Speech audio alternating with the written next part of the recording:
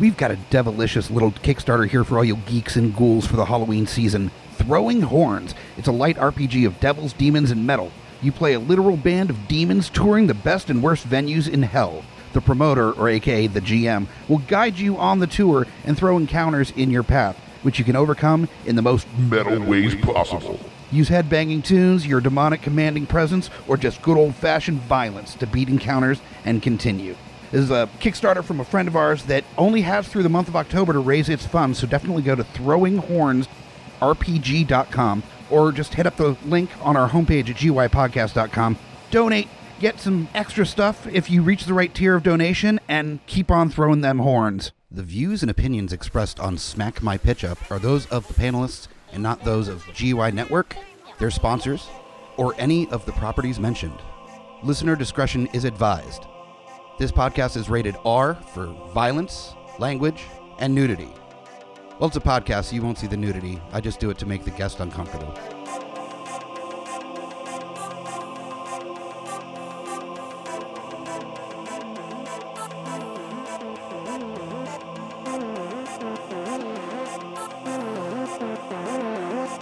In a world gone mad with unnecessary reboots, remakes, and sequels, only one podcast has the guts to make it even worse. This is Smack My Pitch Up.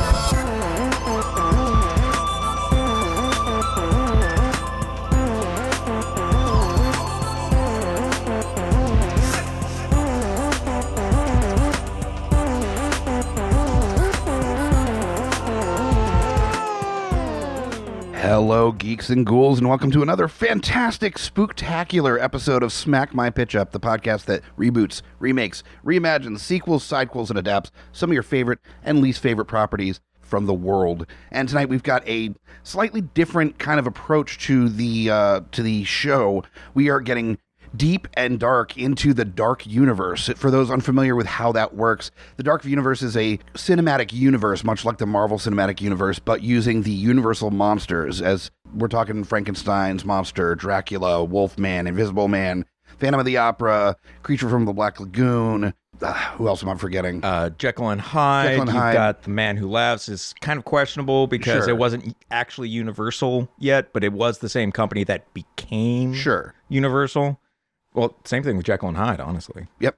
Yeah. But they've all been kind of considered that early golden era of horror movie monsters. Right. And so it's been discussed, and there's been multiple times where they've tried to start the cinematic universe over the years, and every time it just doesn't really seem to pick up steam. There was, I think 2010 was the Wolfman movie came out. With Benicio del Toro. Yeah. And Anthony Hopkins. And I think it doesn't get enough credit. It wasn't great. No, but it wasn't bad. I think the real problem with the Wolfman remake was that they decided to go all CGI for the transformation sequences. When American Werewolf in London proved a long time ago that you should be doing practical with this as much as possible. 2010, that was really kind of that era of CGI. It's the uncanny valley. Yeah. It was the tipping point. Yeah. So between 2000 and 2010, that was really the area where they weren't really doing that combination of practical and CGI effects, which is kind of like just the go-to now. Yeah. And that's why CGI holds up better nowadays. It's a combination of the two. Yeah, like, what's his name with Mad Max? George Miller's Mad Max Fury Road. He combined a lot of practical and amazing stunt work. And then there was digital effects that sort of filled out the landscape and kind of like in the edges of it, to the point where you didn't notice that there was a break. There was a difference between the two. Sure. And I think in this era, if you're going to do cinematic horror, and you've got the option to do like truly disturbing body horror, like Thing levels of body horror, you need to use both. Definitely. Yeah. And speaking about filling out the environment, the person here to help me talk about all things Dark Universe and the Universal Monsters, a longtime helper here on this show and many others on the network. We've got Jack here. Hey, how you doing? Jack the Dungeon Master. Yeah. Here to, spread the existential horror to more than one venue. Definitely. I am Mike the Hobbit, the host of Smack My Pitch Up, co-runner of the Geeks Under the Influence Network. Check out all our stuff at GUIPodcast.com. And let's get into it. Now, how this differs from a normal show is normally we talk about like the director and then the director kind of informs the tone, and then we get into the casting. Now, the aspects of that are still going to be happening here, but because we're talking about a multiverse, I think we're going to be focusing more on like the storyline, how they interconnect with each other, the kind of like how the movies are formatted, and there's going to be a lot of shared actors between the different movies. Right. So we're not casting all the movies, every actor in all the movies like that. We would have to do an entire series just to do that. Oh, definitely. This is just kind of like a light touch on kind of how all these pieces are going to be fit together. Kind of like how they did with the most recent version of the Dark Universe. They cast the major actors first and then worried about story. Sure. Yeah. Because that was a successful formula. Very successful, definitely. Now, I'm thinking offhand the times that they've tried to do the cinematic universe, and there was the like I, Frankenstein era. Well, and then there was like Dracula Ascending or something. Let's be fair. It was a cinematic universe in the Golden Era because there were crossovers in the original movies. I mean, Frankenstein meets the Wolfman was out in the 40s. Yeah. So the original movies did have a shared universe. Sure. They just didn't give a shit about canon as they were making it. No. So let's call that one the original Dark Universe. Okay. All right. That's fair. Now there was definitely an attempt to do it again in the late 1990s, but in the mid 90s there was a bunch of other studios that were trying to make their like prestige horror films in the vein of like Shakespearean drama, but with like bigger budget for horror movies. Yeah, and that's how you get like Francis Ford Coppola making Dracula and Kenneth Branagh making Frankenstein, and which they were intending to make a third movie that kind of like blended that style. Sure. Of I think The Wolfman was the original plan before Branagh's Frankenstein totally flopped. Oh, flopped hard. Yeah. So, but that was all Fox. But they were working off of like, that's open license for those properties. Sure. They weren't making Universal's Dracula. They were making Bram Stoker's Dracula. They're not doing a like knockoff of Bela Lugosi in this thing. Sure. So like I think like between Fox and Universal trying to revive the properties in the 90s, that we can call that the second attempt. Sure. Because Fox was definitely trying to connect, if nothing else, the feeling of prestige horror, and Universal was trying to like create a property that they could invest multiple actors and directors into. And then I think we've got the third one came around with Dracula Untold. That's what it was, yes. Yeah, Dracula Untold, and The Invisible Man now supposedly is part of the Dark Universe, but The Mummy with Tom Cruise was the official like launch of the Dark Universe, whereas Dracula Untold was sort of like a soft launch. Sure. They said that it was part of it, and they tried to do that scene with Charles Dance at the end that connected it into the bigger Dark Universe, but officially, according to like the director of Dracula Untold and most of the cast, they didn't consider it part of a shared universe, and they didn't sign on for a shared universe. Well, that's one of those that Universal's been very like back and forth about whether things are or aren't intended to be part of a shared universe, because I think primarily because they want to be like, nope, that wasn't our intention, so if it's a flop. They're hedging their bets. Exactly. Yeah. Which I think, honestly, if you're going to do this sort of thing, you should... Marvel actually did hit on it. You put out a movie that could possibly be a shared universe. Sure. Like Iron Man. And you hint that there's a bigger world. And if it does well, you have a launching point. They didn't know if The Mummy with Tom Cruise would do well. Sure. But they wanted to make it the launching point without knowing. And that was their real problem. Sure. You can't do this thing off of test audiences and market research. You have to wait for the actual audiences to see it and for an actual critical reception. Well, I think the problem that's been run into, and there's even talk about Blumhouse taking a stab at it with the shared universe next. And they did the Invisible Man movie, which I very much enjoyed. Oh yeah, it was great. It was very much more like Hollow Man, kind of Invisible Man than like. But if you go back to the original Invisible Man, at least as far as stories go, and the movie, it's very much more about like false sense of superiority. Sure.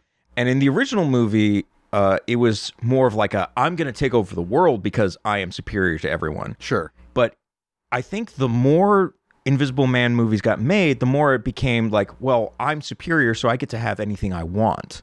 And it became a very much more personal level, selfish kind of villain. Sure. As the Invisible Man. It's like, I get to have whatever I want because nobody can catch me. Instead of being a greater, like, ooh, I'm superior, I'm going to take over the world thing, which was a very classic Hollywood kind of thing to do. Of course. But the mustache twirling villain kind of. Absolutely. And so newer movies, newer villains are like, it's very much a theme in modern movies that villains are very much more personal. They've got a very specific vendetta against the hero. And I think that plays well if you've got the heroes, like, the audience surrogate. Mm-hmm. So, yeah, having a personal villain, like, you feel like you're being personally attacked. Instead of, like, in this grand gesture thing, it's like, oh, American liberties are under attack. No, it's like, no, this guy is stalking me in my own home, and I have to figure out how to find him. Well, and I was actually really thinking about, you have this massive cast of movie monsters, and do you make them where they're fighting against each other? Do you make them some kind of like anti-hero characters? And I've kind of fleshed out my approach to that a little bit. I did kind of do the same thing. Like, the way I saw it was, Marvel may not have seen it this way, but I saw Civil War as being a bigger culmination of the storylines going on in the multiple movies than anything else they had done. Sure. Because the people that you are invested in, by that point, you've gotten to know all of them. So my vision of the Dark Universe is, by the time we get to the shared movie where everybody's involved, all of the major players are people we've already seen individual stories for. So you're invested in all the major players on the scene. The villains had their own movie. The good guys had their own movie. The anti-heroes had their own movie. So by the time we get to a shared universe film, you know everybody. Sure.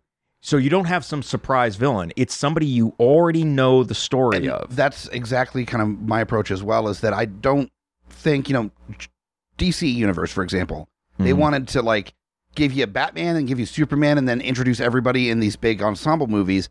And you don't give a shit about any of the characters that way. Right. Because you get like a 20-second introduction and then the rest of the movie is fight scenes. Yeah. It's spectacle has its place in cinema. Sure. I will absolutely give it that. Independence Day. Yeah, we're not doing Scorsese over here. Independence Day was a good movie because of spectacle. But it was also good characterization for everyone you saw. Like, there was an arc for your major characters. Not great arcs, but Independence Day was a sensational movie. But I think that's the thing, is you don't need to have an overly complicated plot, especially for something like the Universal Monster movies, where they're very simple kind of like morality tales that you're trying to tell with these. Yeah, absolutely. Every single one that I tried to drill down like the major theme for each one, and what sort of turns that major character that we are following into the thing that they are at the end. Not necessarily the monster they are at the end, but the character we have followed through. Well, and what I actually looked at and started really picking apart was, how did they become a monster? And there are two very distinctly different monsters. And that's what I wanted to kind of approach with my cinematic universe, is there are the mystical monsters, which are like the Wolfman, the creature from Black Lagoon, the Dracula. Those are monsters that are of mystical or supernatural origins. Things beyond human understanding that we cannot control. Sure. And then you've got the scientific or the sci-fi element of the Universal Monsters. You got Frankenstein's monster. You've got the Invisible Man. Dr. Jekyll and Mr. Hyde. Dr. Jekyll and Mr. Hyde. The Mummy is mystical. So there's definitely I was trying to find where the dividing line between all these monsters are. Yeah. And if you make it that basic, that it's supernatural versus science, where you break it down. But then you also have the elements of like that not everybody that's science-based is going to be the good guys. You need to have the hard turn, and that's where you get the idea of, kind of the plot that I'm going for is the through line is going to be Van Helsing, who's basically kind of an archaeologist, investigator type character that's exploring all these supernatural stories from around the world and using that information because it's the idea that there's some truth to myth. Yeah. to try to develop new sciences and new All right, so you're going for more of an updated version of the story. modern. Yeah, it's a modern take, but with the ability to, with the start of it, the through line is that you're telling like prequel stories of all these characters before you build up to the shared universe point. So you're gonna have the Dracula movie, and you're gonna have the Mummy movie that are gonna be informed by I don't want to have a mummy movie that's not set in the 1920s or 30s. I want to have that classic kind of style to it. I can follow you with that one. What I did more for mine, though, was that the original, not necessarily the sequels, but the original Universal movies happened. And that all of these are the sequels to those movies. Okay.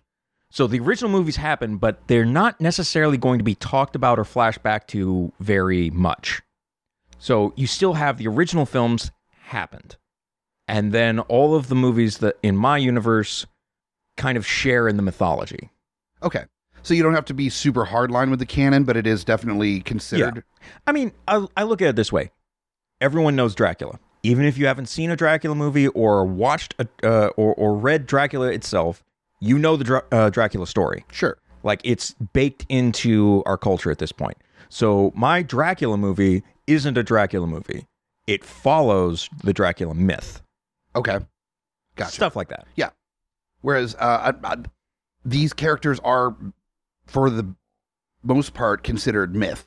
Absolutely. Except for the ones that aren't part of myth yet, that develop as time goes on. And that's where you got the Invisible Man, Dr. Jekyll and Mr. Hyde, where they're either accidents or people that, like Invisible Man, like testing on himself kind of thing, Hollow Man style attitude.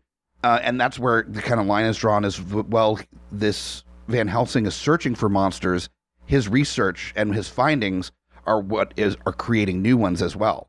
So it's that kind of the shared theme with that in the Marvel movies is that they're creating the monsters that they end up having to fight with, like Ultron and Loki and Thor, that they create the problems as they're solving them. Exactly.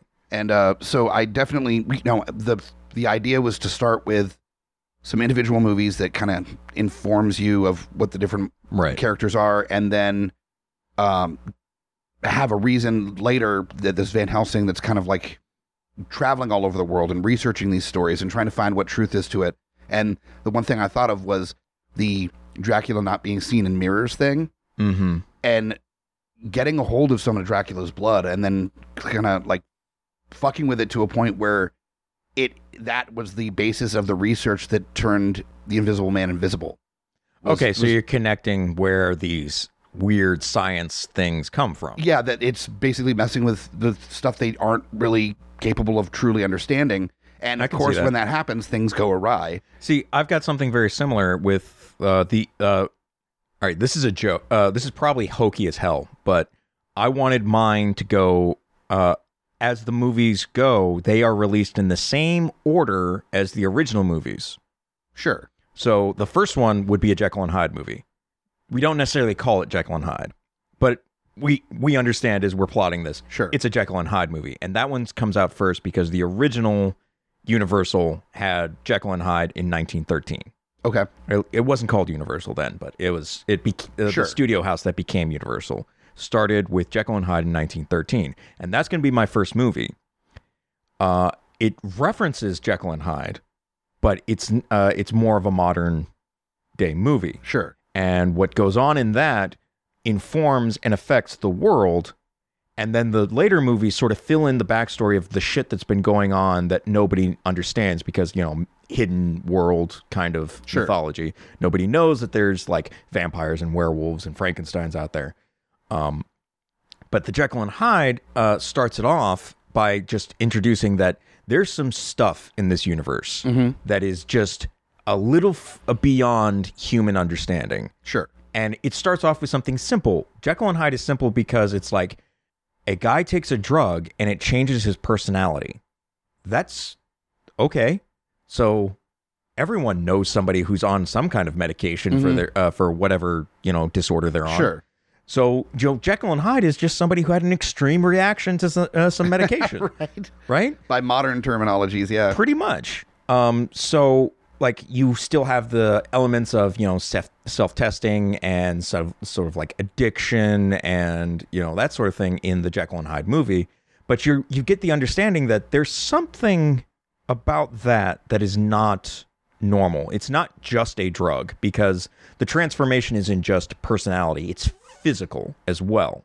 Oh, almost like Wolfman? So if there was some sort of like derivative stuff from a mythical transforming creature, which I'm now mentioning my take. Yeah, I think both of these kind of can play in each other's backyard.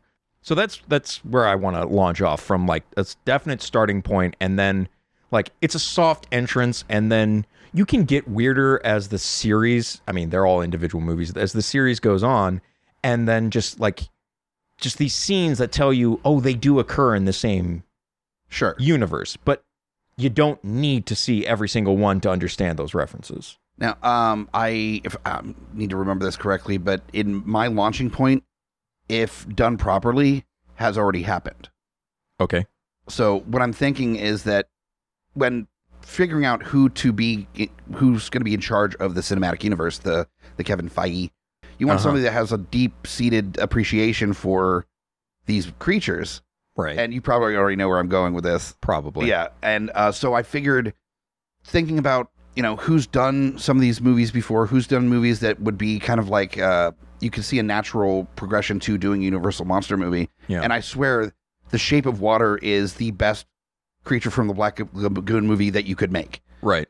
Like, you don't even have to, you could have that as a backdoor entry into a cinematic universe. And the thing I've got a lot of words about Creature of the Black Lagoon to come. You know, we'll get there. But I was worried about the studio stuff, because that is Fox Searchlight that did Shape of Water. Yeah. But with Universal owning the properties to Universal Monsters, and now Fox Searchlight being owned by Disney, there's another thing that is weird with distribution rights between Universal and Disney, and that is distribution for The Incredible Hulk, because they were involved with the original Ang Lee Hulk movie and still have distribution rights, I believe, which is why there isn't another Incredible Hulk movie. Not a solo one. Not a solo one. So the idea is that you play nice with us, we'll play nice with you.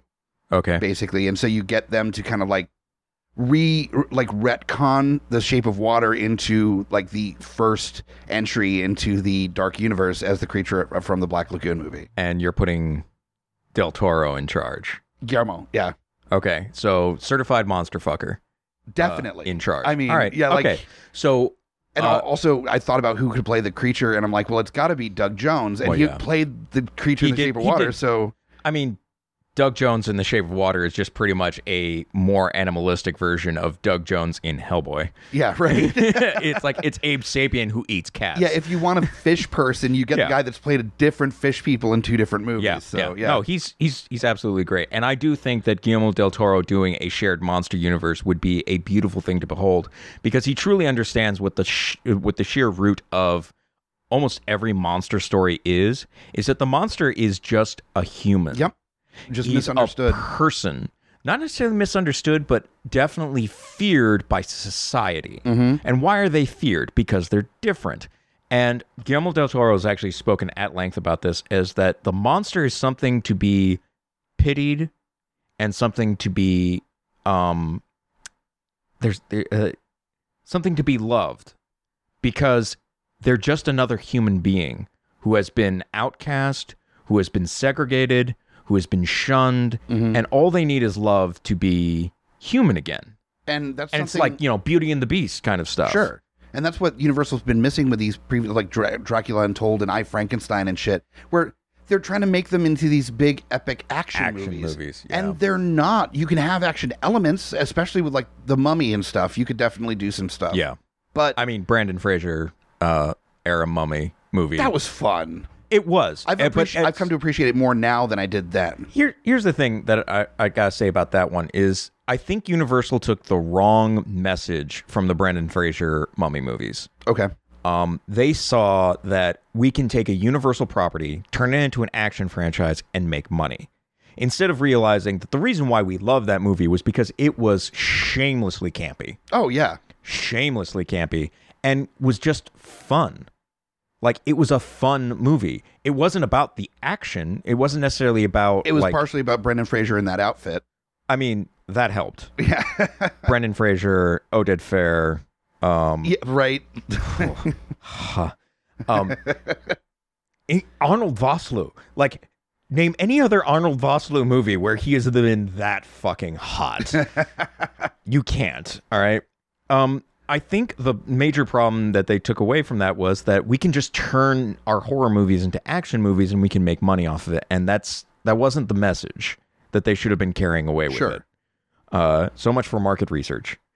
Well, and then when I started looking at my version through the lens of it being what I want out of a Universal Monster like cinematic universe, where it's these tragic characters with like elements of like gothic noir kind of thrown in there, and there's drama, and yeah, there's a little bit of action, but it's really more about these characters. Yeah. And I started thinking about who would play these roles, and it was like common sense. Yeah. It took nothing to figure out who these different actors or actresses were going to be. I think the major theme that I was going for when I was making mine wasn't so much about like humanizing the monsters, but as making sure every single major character that I wanted out of the movie felt damaged.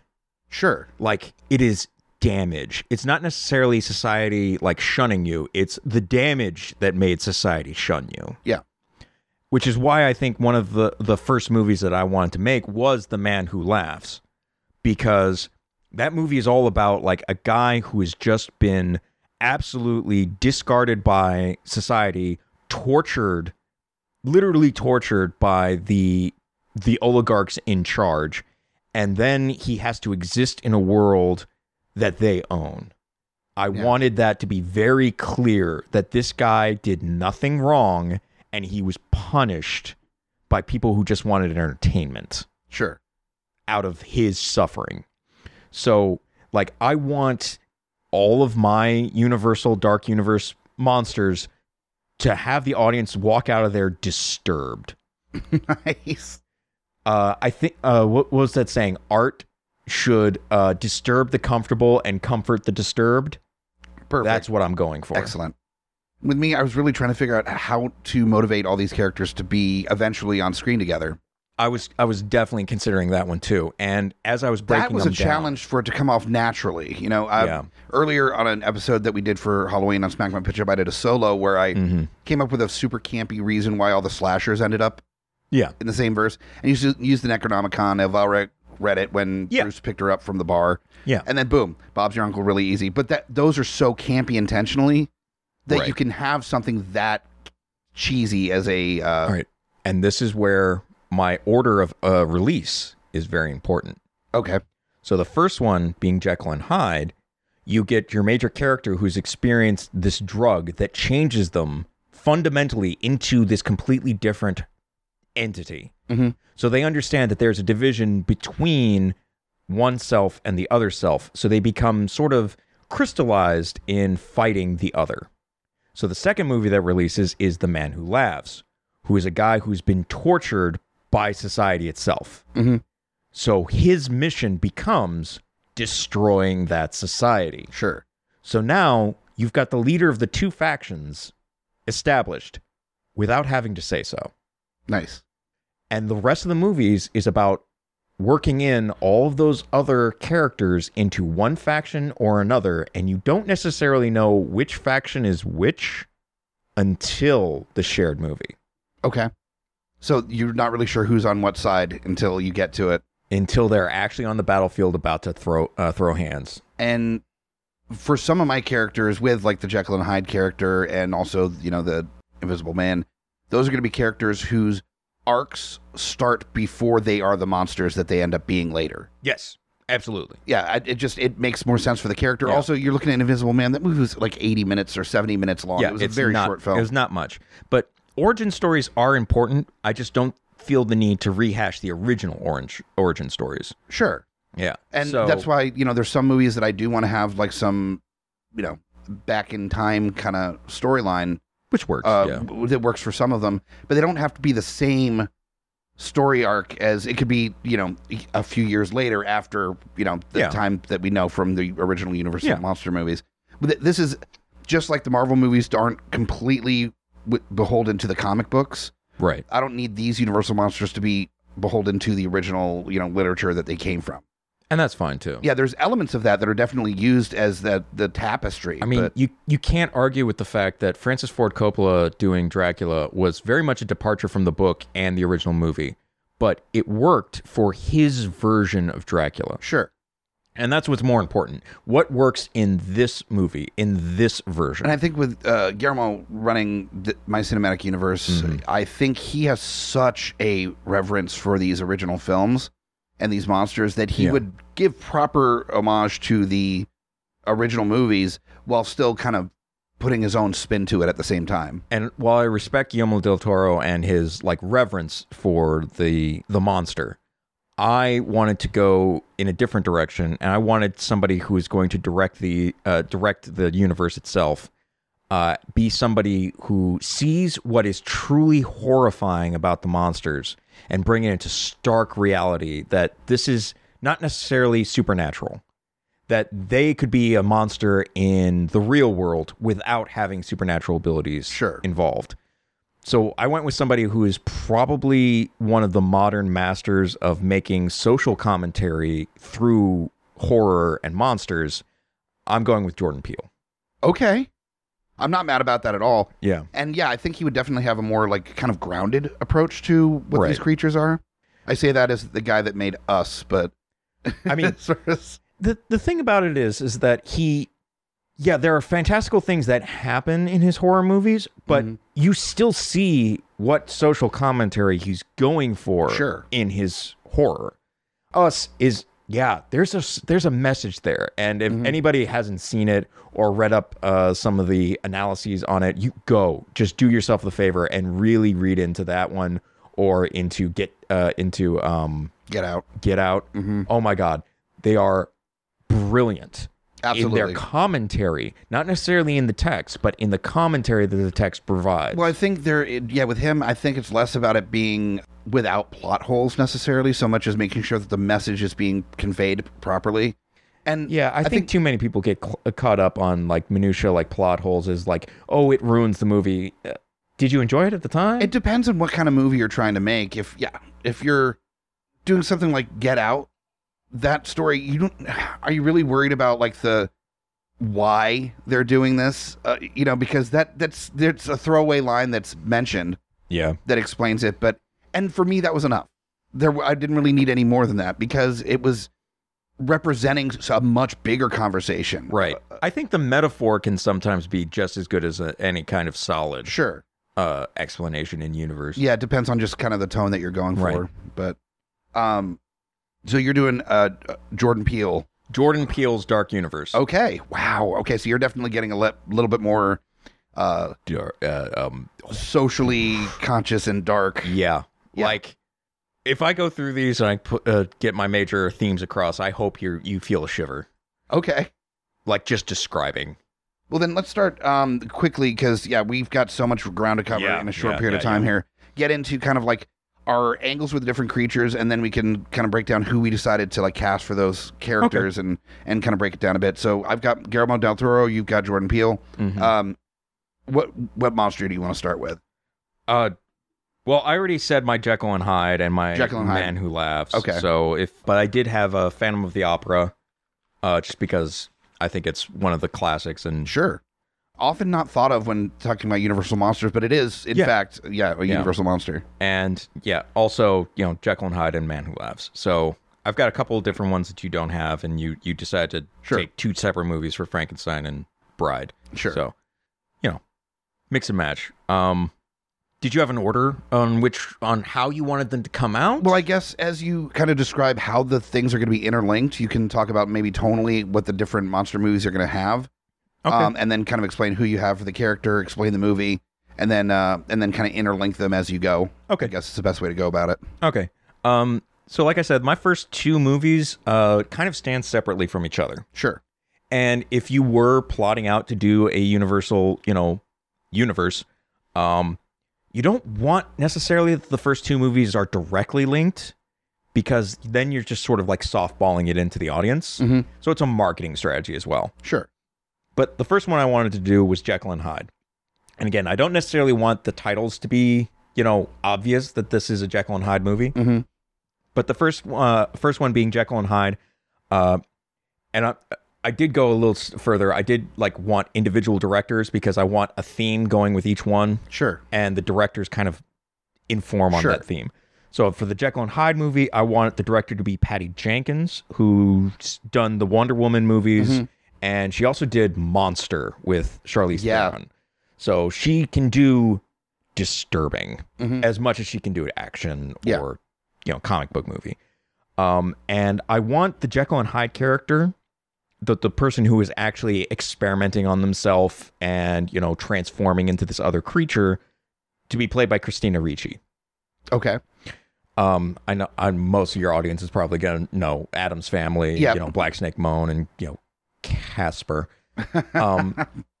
But I like that she can play definitely a character that can be happy-go-lucky, like Valley of the Dolls kind of stuff, or she can be dark and disturbing. And also, you say what you will about the Casper movie, and I would probably agree with you, but it was the first movie to have a full CGI character. Yep. So, Yeah. So Christina Ricci is my Jekyll and Hyde. And the major themes I want going through it is that her taking this drug or whatever substance it is an addiction for her. It is self-harm. Like, it is way for her to control her universe in a way that is ultimately destructive towards her. sure. And that's kind of the turn of the character. The original book, Jekyll and Hyde dies at the end, and it's sort of a mystery as to what killed him or where he went. But I want this Jekyll and Hyde to survive, but not necessarily obviously survive, but very much clear that her life is worse off for making this groundbreaking discovery. Yeah. Even if she doesn't understand that as she's running the experiment. Okay.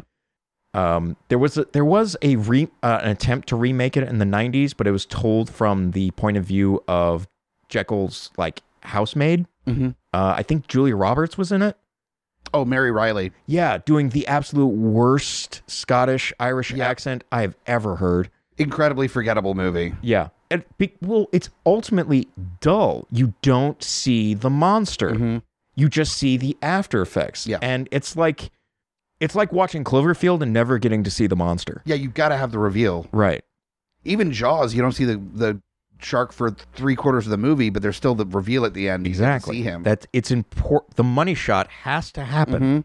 So, I don't want to go so far as to have 3/4 of the movie, not have Sure. Hyde in it, but I do definitely want a different point of view character than necessarily Christina Ricci. But Christina Ricci's character as Jekyll and Hyde is the one that survives the movie and moves on into the greater universe. Okay. So how does that start to connect to the next film? Are they all going to be separate to start, and then you kind of work one story that pulls them all together? Or It's more about in the beginning, the first few are very separated. okay, And the further along it goes, the more they have crossover. and that's kind of my approach as well. Is that Yeah. there is going to be crossover at the start, but not with everything. Yeah. There's going to be some team ups, much like the Marvel movies, where there's usually one, maybe two of the other main characters that pop in for a little Yeah. bit or are part of it. Yeah.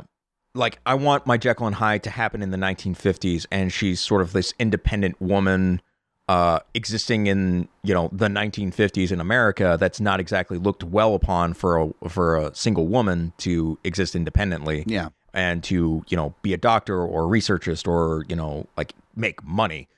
So that's part of her struggle, is that she's trying to make her mark, but she's also trying to remain independent. And you know, Sure. it's this person versus society kind of story.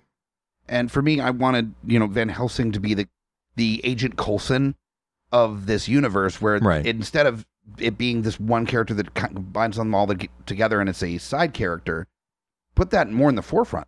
That you make this basically like an Indiana Jones type character, that he goes on all these crazy adventures and runs into all this crazy shit because, of his job. Yeah. And then you have that going against all these classic, monster myths. Okay. And so what it would start with would be, the creature from the Black Lagoon that you have that backdoor intro into Right, The right. Shape of Water. which is already introduced and doesn't come into play in the first, like, the next movies. Yeah. That's kind of a surprise follow through that's part of it.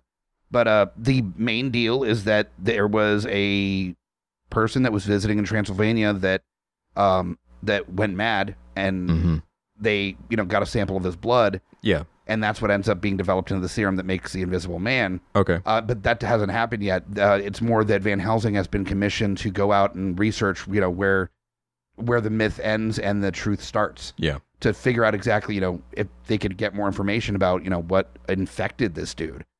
And okay. So him being a historian and scientist in his own right, kind of man wears many hats. Yeah. He's going out there to kind of discover the history of Dracula, and which in this, Dracula is a myth. Like, people know of this character Dracula, and so as he's researching, he comes across a person that may be a relative of the old Dracula, and then meets him, and then there's the cat and mouse game kind of thing happening, and it eventually gets revealed that this is not a relative of. This is Dracula. Yeah. Okay. Who's been, of course, faking his own deaths and then willing his money to his descendant for Highlander style. Yeah, exactly. Hundreds of years doing it. And Dracula knows that his survival was based entirely on this not being found out. Right. And so all of a sudden there's a lot more eyes on him than there ever has been. And he needs to quiet this before it gets out of hand. Right. And so for Dracula, I was trying to think of who would be a good choice, and a person that's worked with Guillermo del Toro before on Crimson Peak. Yeah. I decided to go with Tom Hiddleston as Dracula. Oh, yeah. Now, here's my major question on Tom Hiddleston's Dracula. Okay. Does he have the mustache? The mustache? The book accurate mustache, or is he more Bela Lugosi? It's more that there's going to be flashbacks and such, but the modern version of is going to be more kind of modern gentleman, with a classic, kind of a Hannibal Lecter-y kind of approach to the character than anything where I'm smarter than you kind of attitude about everything. And it's just... Which is, extremely graceful, very formal in his approach to things, with this secret monster hidden inside. Okay. Kind of vibe. And then as that goes, this organization is researching multiple myths to find the science behind it. So you've got, the Wolfman mythos that kind of leans into the Jekyll and Hyde thing a little bit. There's causes and effects. Monsters created from monsters, kind of an approach that science can become just as monstrous as anything that happens in the real world. Dracula is going to be basically the head bad. Yeah, he's the thinking, that makes sense, immortal monster. And then you've got, the Mummy, which is supernatural, which is kind of out of the hands. That's kind of the Incredible Hulk of this cinematic universe. Can't be really controlled by Dracula. Yeah. Also, may, if it fits, his whim, might work alongside with Dracula, but it's not, there's no team up there. Yeah. So it's more trying to manipulate. I mean, Dracula's hundreds of years old. The Mummy is thousands of years old. Yeah. And then you've got, the creature, which is just really this sea demigod? He's a sea demigod, that I'm not quite sure how to incorporate, except maybe that these creatures being captured or being, utilized, and Dracula is now seeing this organization as the main threat and wants to basically kind of kill or, help escape all these creatures to stop, humankind from getting too powerful. I got a thing to touch on with that one. Okay. So, Dracula is going to be Tom Hiddleston. For the creature, we got Doug Jones, of course. Of course. Then it goes into Frankenstein's monster, and that's more just about, that's going to be an ancient story. This happened, 100, 200 years ago, the Frankenstein mythos. And it's more through the research, they found Frankenstein's old, Dr. Frankenstein's old journals with... Not a doctor. Mr. Frankenstein. Oh, sorry, Mr. Frankenstein. That's right, he didn't finish medical exactly. School. Yeah. Jesus. But also in that process, they also, that I think Dracula ends up finding the actual Frankenstein. So there will be kind of a son of Frankenstein kind of vibe with, modern science trying to use Frankenstein's old journals to recreate the original Frankenstein, Right. who at this point is now hundreds of years old and has been living in, was it the Arctic Circle, I think? Yeah. At least that at that point, at the end of the story. Sure. Yeah. So, and so for Frankenstein, you go with the dude that's in all of Guillermo's stuff, if he can help it, Ron Perlman as Frankenstein's monster. I can absolutely see that. As like the grizzled, old, falling apart a little bit Frankenstein's monster. Absolutely. I can see that. Then we've got the Wolfman. That's its own side story that doesn't have any other kind of creatures besides him and Van Helsing trying to basically hunt down this Wolfman creature Right. in the wild. And I thought it'd be really interesting to see what Tom Hardy could do in that role. As the Wolfman. As the Wolfman, yeah. I could see him. He's kind of like a pit bull mixed with an elf. I was kind of looking at somebody that's maybe a little more stocky, a little shorter. You know, you want when he's standing next to tall ass Tom Hiddleston. You know, their size difference is going to be very noticeable, and you want that. You want to have some variation there, Right. Then of course the Mummy. It's like a no brainer. Rami Malek. Oh yeah. I mean, I wanted to cast like an Egyptian or of an Egyptian descent actor. And also, he's already played a fucking pharaoh before in Night at the Museum. But he's also an incredible actor. Very good. So I think he would be able to do a lot with that role. And then the Bride, having worked with the not yet released Pinocchio movie with Guillermo del Toro, the goddess, I adore her to no end, Cate Blanchett as the Bride of Frankenstein, because she's got a very... the Bride initially is this like gorgeous but like eerie, almost elfish type person that then ethereal, and so like Cate Blanchett can absolutely do that, but she can also look a little bit otherworldly at times as well. So and covered in blood. Yes, absolutely. So and then of course Van Helsing, I could think of no one better to do in this version, Guillermo del Toro, Benedict Cumberbatch as Van Helsing. I mean, if you like that sort of thing. I do. In fact. I know you do. I'm not saying he's a bad actor. I just don't think he gets challenged enough. Sure. I think he can do great things. I think the majority of the movies that he gets cast in, he's sort of the same character over and over again. Sure. And that's disappointing to me because I know he can do better. Okay. But I think Van Helsing, there is going to be... I think that is a very different character for him. Yes. Because Van Helsing is very much more... Like, as long as he doesn't play it like his Sherlock, I think it'd be a good character. No, and I don't want him to play it that way necessarily. Yeah. I want him to have more of like some neurotic nature to him as well, because he's already seen some shit. Like, the original Van Helsing character is a very warm and fatherly kind of character to Jack Seward. And I think he should be that kind of character. I think he should attempt to sort of like, empathy his way through more problems than straight action movie. Yeah. And I think that would be the real difference, because most of the time when you get a Van Helsing character, they end up trying to turn him into an action star. It's like, no, that's not what I want. Look at the original Van Helsing. What was he? He was a older mortal man against an undead demigod. And he almost died multiple times. He didn't go charging after Dracula like teeth out. He went trying to, cut him off at the pass. He tried to get ahead of him and multiple times got shut down. He wasn't directly conflicting with Dracula. In the end, Dracula got stabbed by a Bowie knife with a really dumb Texan who died soon after.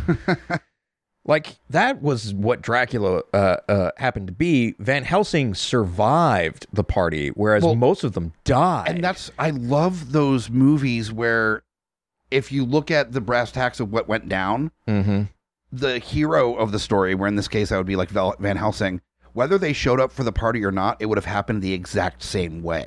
Where they're put up as almost like this hero character in the way that the story is being told. Right. But literally nothing would have changed.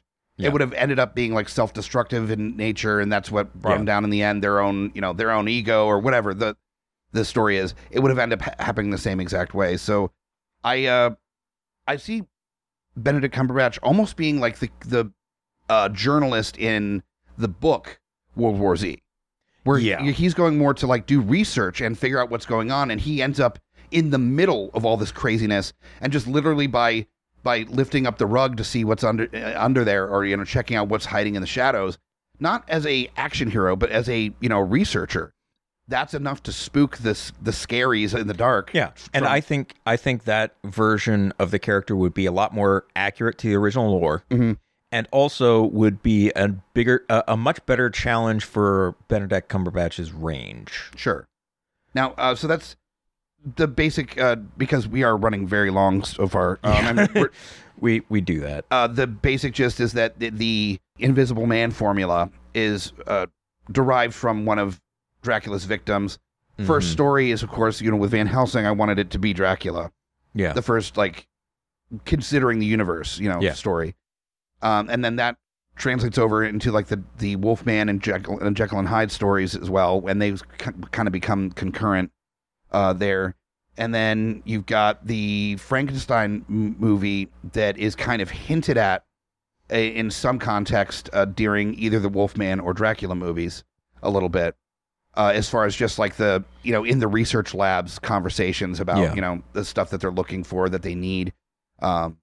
They're working with formulas that revitalized dead tissue, with Dracula, and then the journals of Frankenstein get found, and then basically they're trying to ultimately create immortality.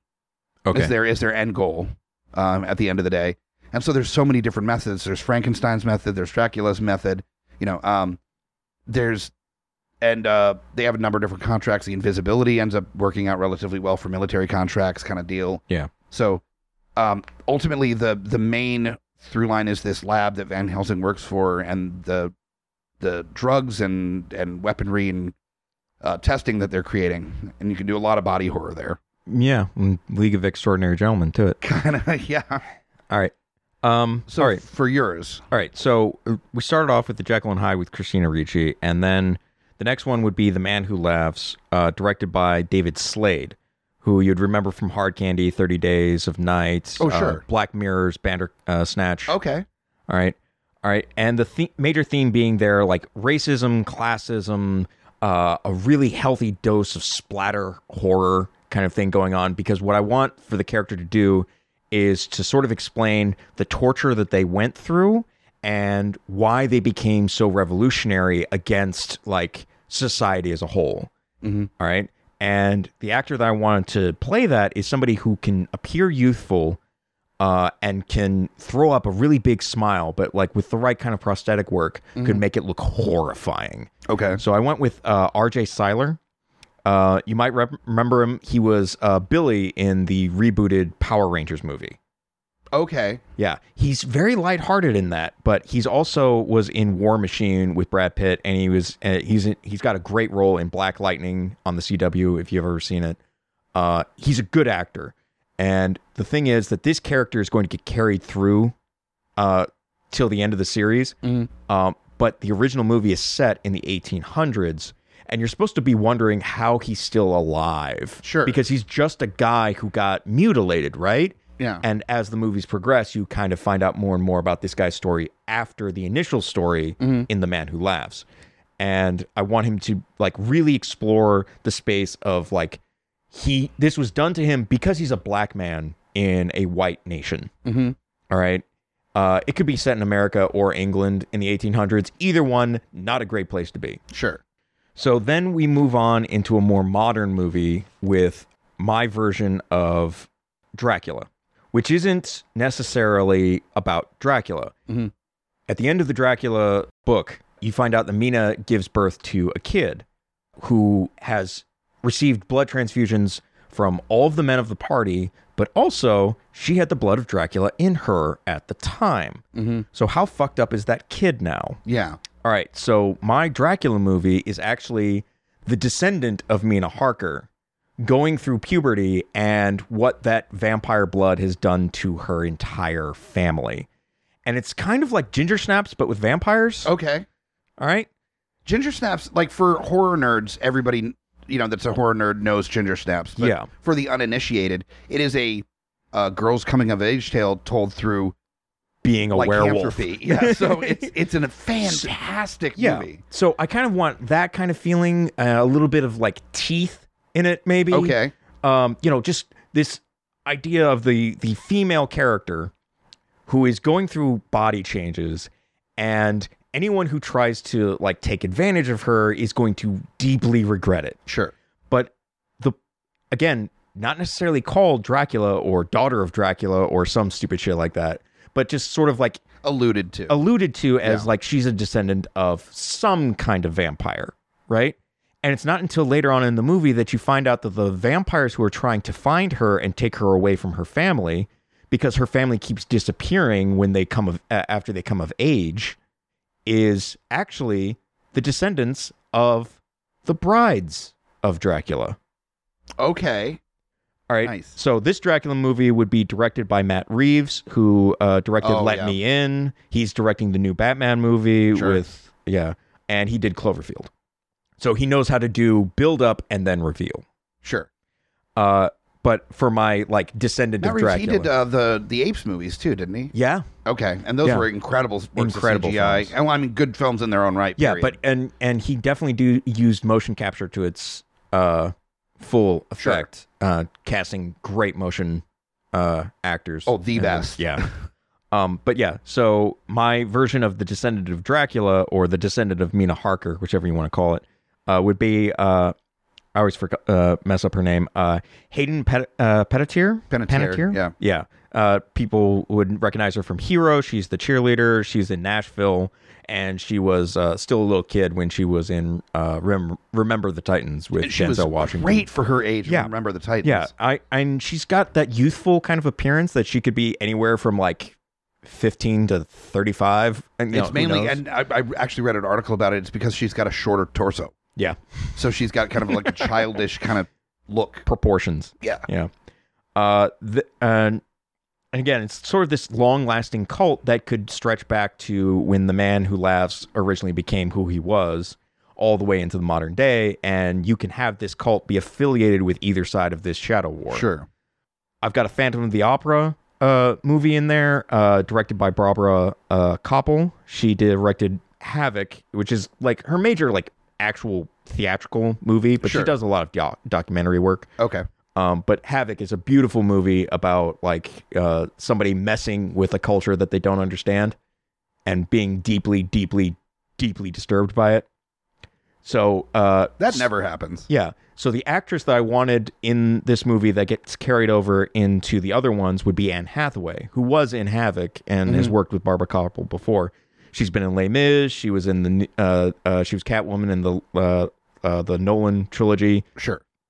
And she was in Princess Diaries.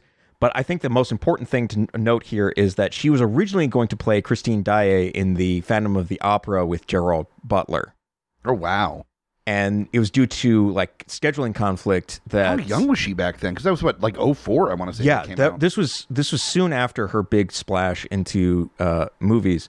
But I think it was her scheduling conflict with one of the Princess Diaries sequels that prevented her from doing Phantom of the Opera. Okay. And that's why you got the actress that you, Emily Rossum, played the character instead.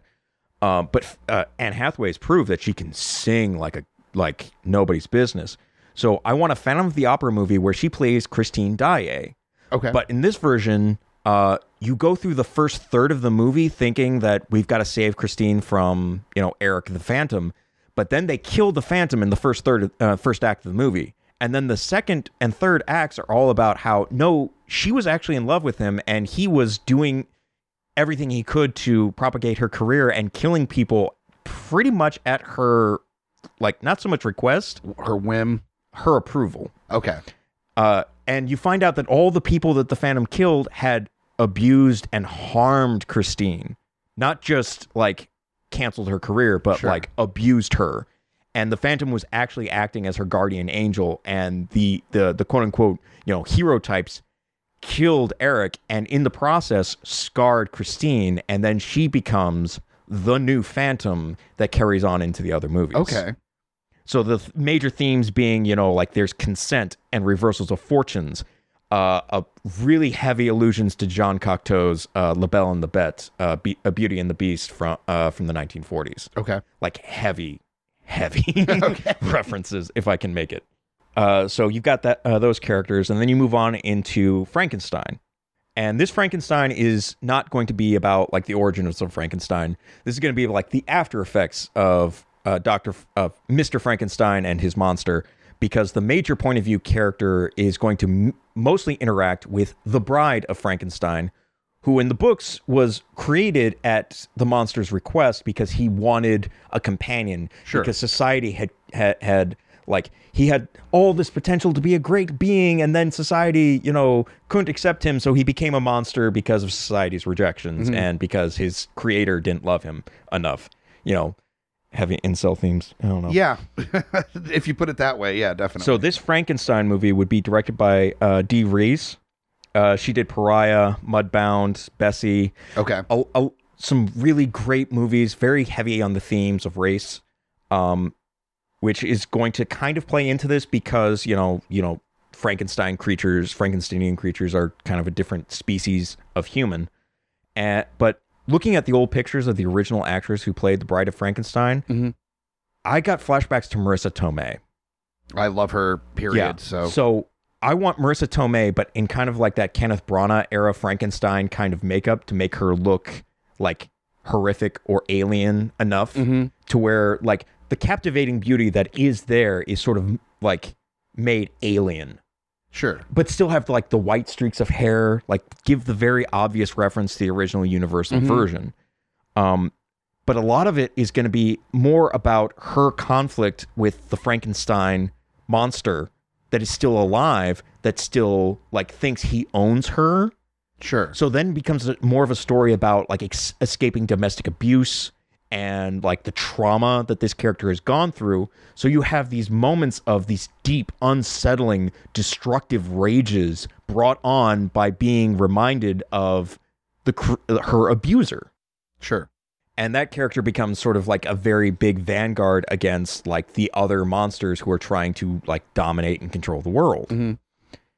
Then you come to The Mummy, which is the remake in 1999 had some story beats that were not there in the original movie. And I was wondering where that all came from. And then I remembered this movie that I had been exposed to back in my teens that is utterly freakish. And it came out 1 year before and has that element of the mummy is going over to people and taking their body parts and rejuvenating his body so he can become immortal and powerful. Like that is wholesale ripped off from a completely different Mummy movie. And Universal used those same story beats in their remake Mummy movie. So it's a film that was inspired by the original Mummy movie, then the Mummy remake is stealing from. Yeah. Jesus. So my Dark Universe Mummy movie is going to give credence to that and give the director's seat to Russell Mulcahy, who directed Tale of the Mummy that they stole from. Jesus. He also directed Highlander, Resident Evil, one of the Resident Evil movies. I forget which one. But he is also one of the major directors for the Teen Wolf TV series. Okay. So he's not a hack. No. And I wanted to make my Mummy character in this one Jason Scott Lee, who was the Mummy character in Tales of the Mummy. So you're just like handing the keys over to... Yeah. Absolutely. Okay. Fair enough. But most people will recognize Jason Scott Lee as the man who played Bruce Lee in Dragon, Tale of Bruce. The story, okay. Bruce Lee's story. He also was one of the major voice actors in Lilo and Stitch. He was in Soldier, the Mulan remake. Most of this movie is going to be about mourning and loss, and that's what the Mummy is after. He's trying to reclaim the lost parts of his life that he's sort of like been deprived of because he's become an immortal. But it's still sort of a shadow sequel to the movie that got ripped off by Universal. Yeah. You got The Invisible Man, which is going to be a lot of fascism is going to be a big theme in this one. The director is going to be Tony Kaye, who directed American History X, because fascism. Yeah. Ta-da. Incel Frankenstein, an alt-right Invisible Man. Yeah. I'm when I said heavy-handed with, the human monster theme, but the major point of view character I want played by Jason Bateman, who is in Arrested Development, Dodgeball, Smoking Aces. Okay. If you've ever seen him try to do dramatic, he's actually out of all the movies talented. Jason Bateman's done, you pull out Smoking Aces. I love that movie. No, I love that movie too, but just like he was in Teen Wolf too. Yeah. So if you want to talk like obscure Jason Bateman movies, I will for days, honestly. But I think he's got enough talent to do dramatic. But I want the character to be kind of like the bumbling fool who gets pulled into this plot of like Invisible Man wanting to take over the world, and ultimately he stops the Invisible Man. But in the process, he himself gets tainted by whatever it was that turned him invisible. And he's not so much blessed, but kind of cursed with he's now invisible too. But he's got an appreciation for what that kind of power can do to a man. So will he necessarily become good or bad guy is left alone. Remain to be seen. Yeah, but like by the end of the movie, he has seen what it can do, and the audience is left wondering, will he go the same way? Sure. The Wolfman movie would be directed by Neil Marshall, who did his own Wolfman movie called Dog Soldiers, but he also directed... Loved Dog Soldiers. He also directed Descent and Doomsday. So he's got his weird kind of campy horror movies. This one's going to be a lot more about body horror and the myth of civility, like the social contract. We all take care of each other, so that's why we have law and order. But like this Wolfman, I want like there to be a society of werewolves, and our point of view character is sort of getting pulled into it against his will, much like the original Wolfman movie. Sure. And I want my Wolfman to be Oscar Isaac. You know, I was considering Oscar Isaac for a couple roles. Because he's just so good. Amazing. Yeah. Like he's just one of the best and profoundly talented actors in working today. I don't think enough people understand just how deeply talented he is. Yeah. So finally, we come to my last one in the separate movies, which is my Creatures of the Black Lagoon. All right. I kind of did want to do a continuation of Shape of Water. Okay.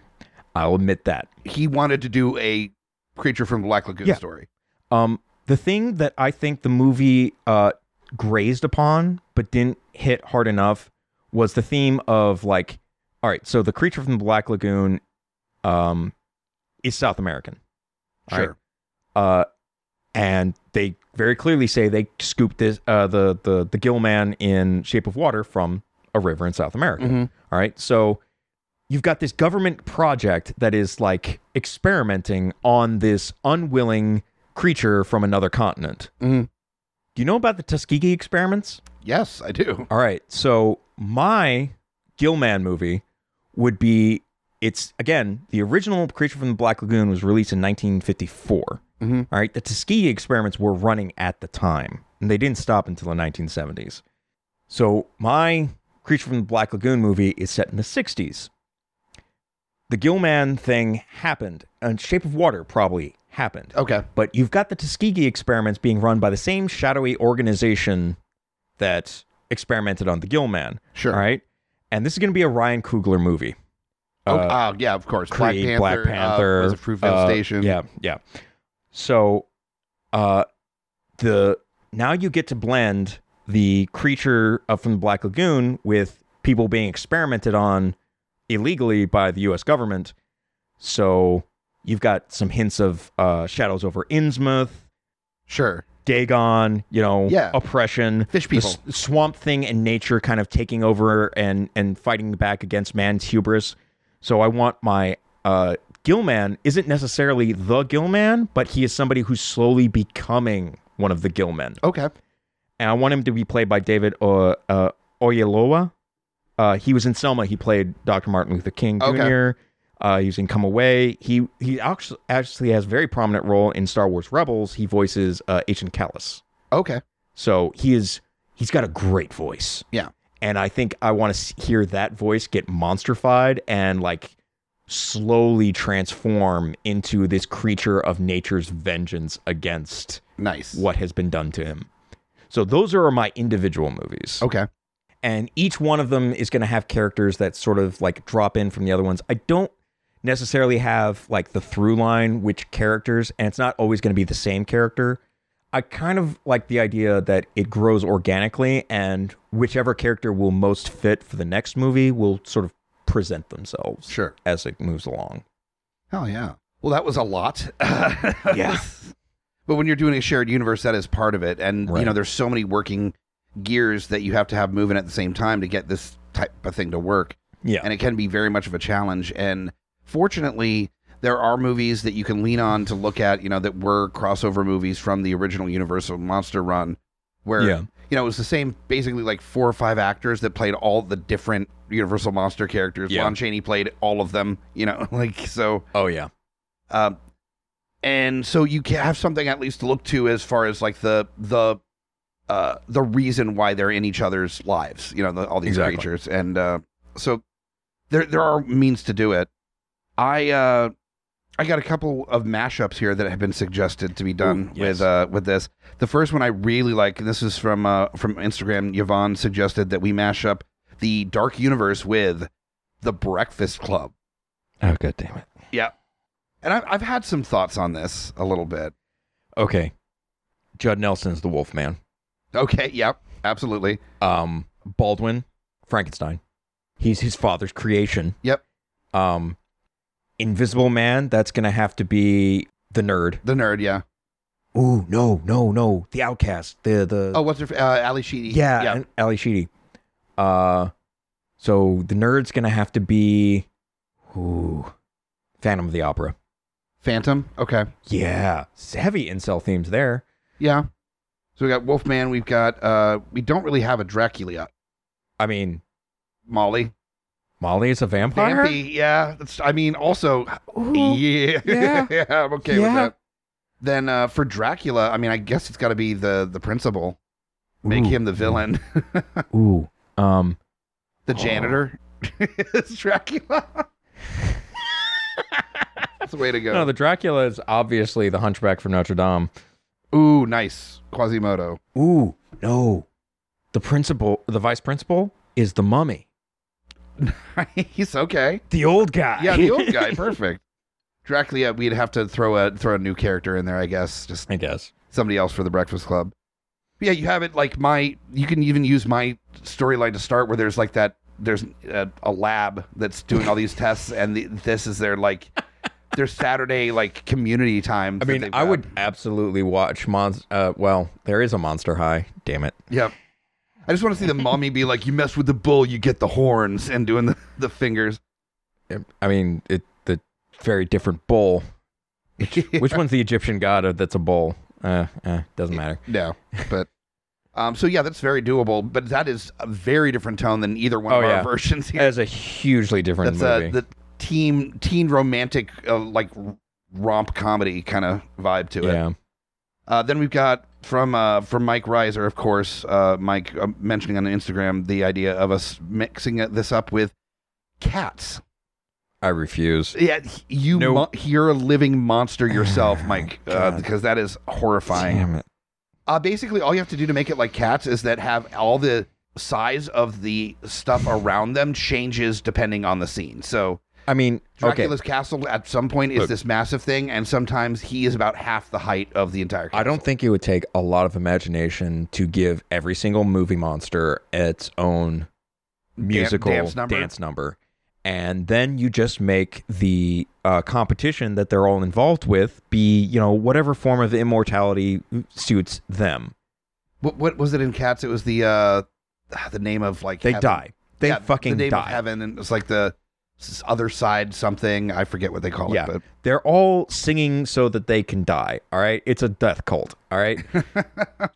So fine. Universal movie monsters are singing because they want to die. they're all immortals and they want to be taken There out you of their go. misery. Yeah.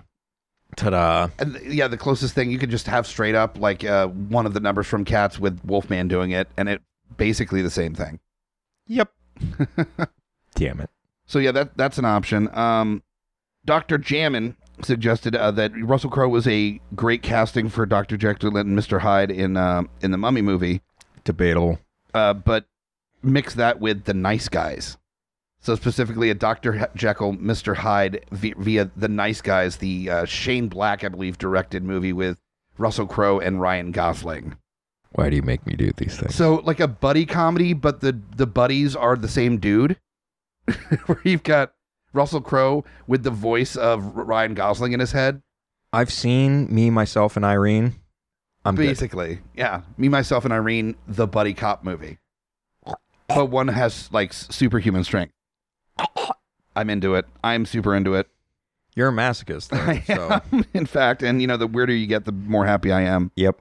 Those are the mashups. Now, apologies for running a little bit long here, but this is a big thing to take on. We are down to the tail end here where we've got our trailers that we're going to be breaking down. So for me, it's got to be just like a teaser trailer. I can't get too deep into it because there's so much to cover. Yeah. It's going to be a 20-minute trailer if you really try to get the gist of all the stuff that we're doing. So you really can't. This is more just a teaser that I'm doing. I mean, you could just do the teaser for the Joint movie. That's what I was kind of going to lean towards. Okay.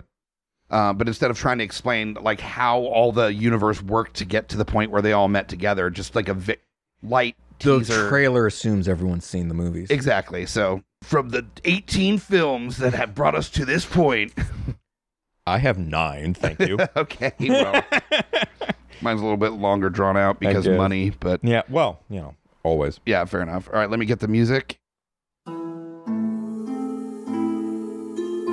From the director of Shape of Water, Hellboy, Pan's Labyrinth, Crimson Peak, and producer of The Strain and Scary Stories to Tell in the Dark, is a culmination of the scary stories that kept you awake at night for the past 100 years. The Universal Monsters are back, and they are sharing a dark universe with only one man to stand in the way between them and total world domination. Join Frankenstein's monster, played by Rob Perlman, Tom Hiddleston as Dracula, Tom Hardy as Wolfman, Rami Malek as Mummy, Doug Jones reprising his role as the Creature, and Kate Blanchett as the Bride, sizing up against Van Helsing, played by Benedict Cumberbatch. The world is going dark. Universal Monsters and Guillermo del Toro. Dark Universe.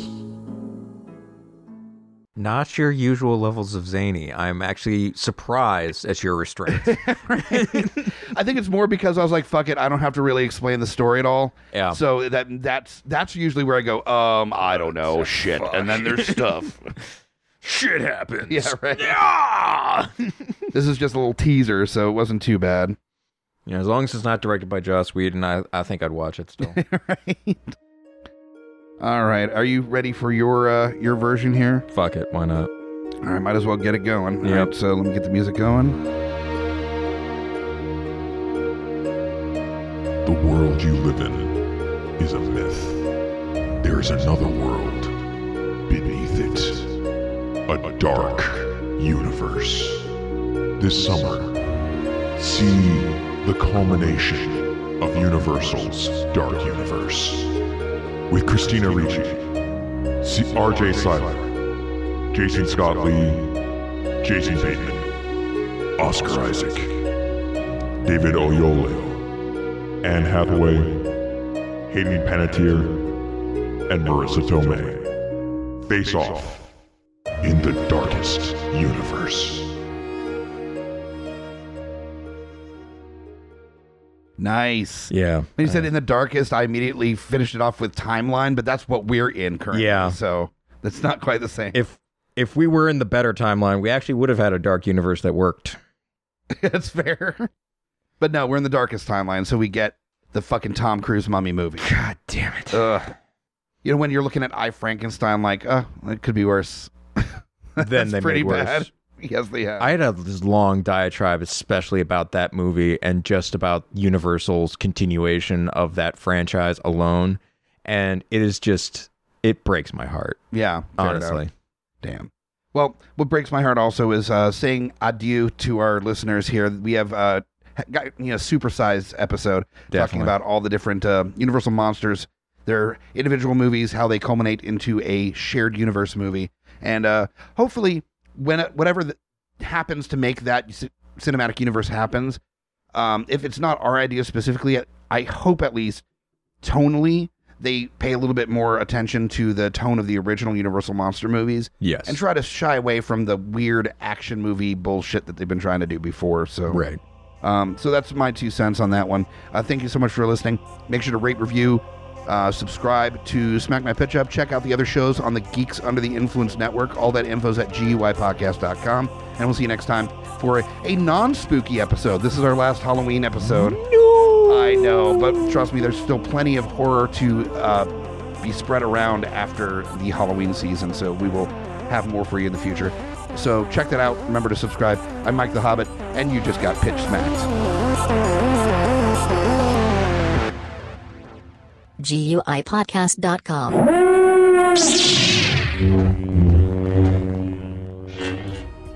Coming straight from the mouths of madness, I'm Lowdown. I'm F.U. Hunter. Do you love horror? We fucking do. So this is a podcast dedicated to all things in cinematic horror. We're talking movies, television, composers, special effects artists. We're gonna fucking cover it. So if you love horror, Embrace the madness. My name is Amy Bogard, And I'm Mike the Hobbit. and we are the hosts of Deeply Upsetting, where we use our expertise to answer your most upsetting hypothetical quandaries, such as, what non-winged animal deserves wings? And what body part deserves a secret mouth? Which cryptid is the worst roommate? These questions and more that plague you will be answered on Deeply Upsetting, available anywhere you get your podcasts and at GUIPodcast.com. Hey guys, Scotty Big Daddy Preston here, that's right, the Geek Father, asking you to join me here every other week with friends and family of the GUI Network as we go through all the trials and tribulations of being a geeky parent. So remember, join us or cry.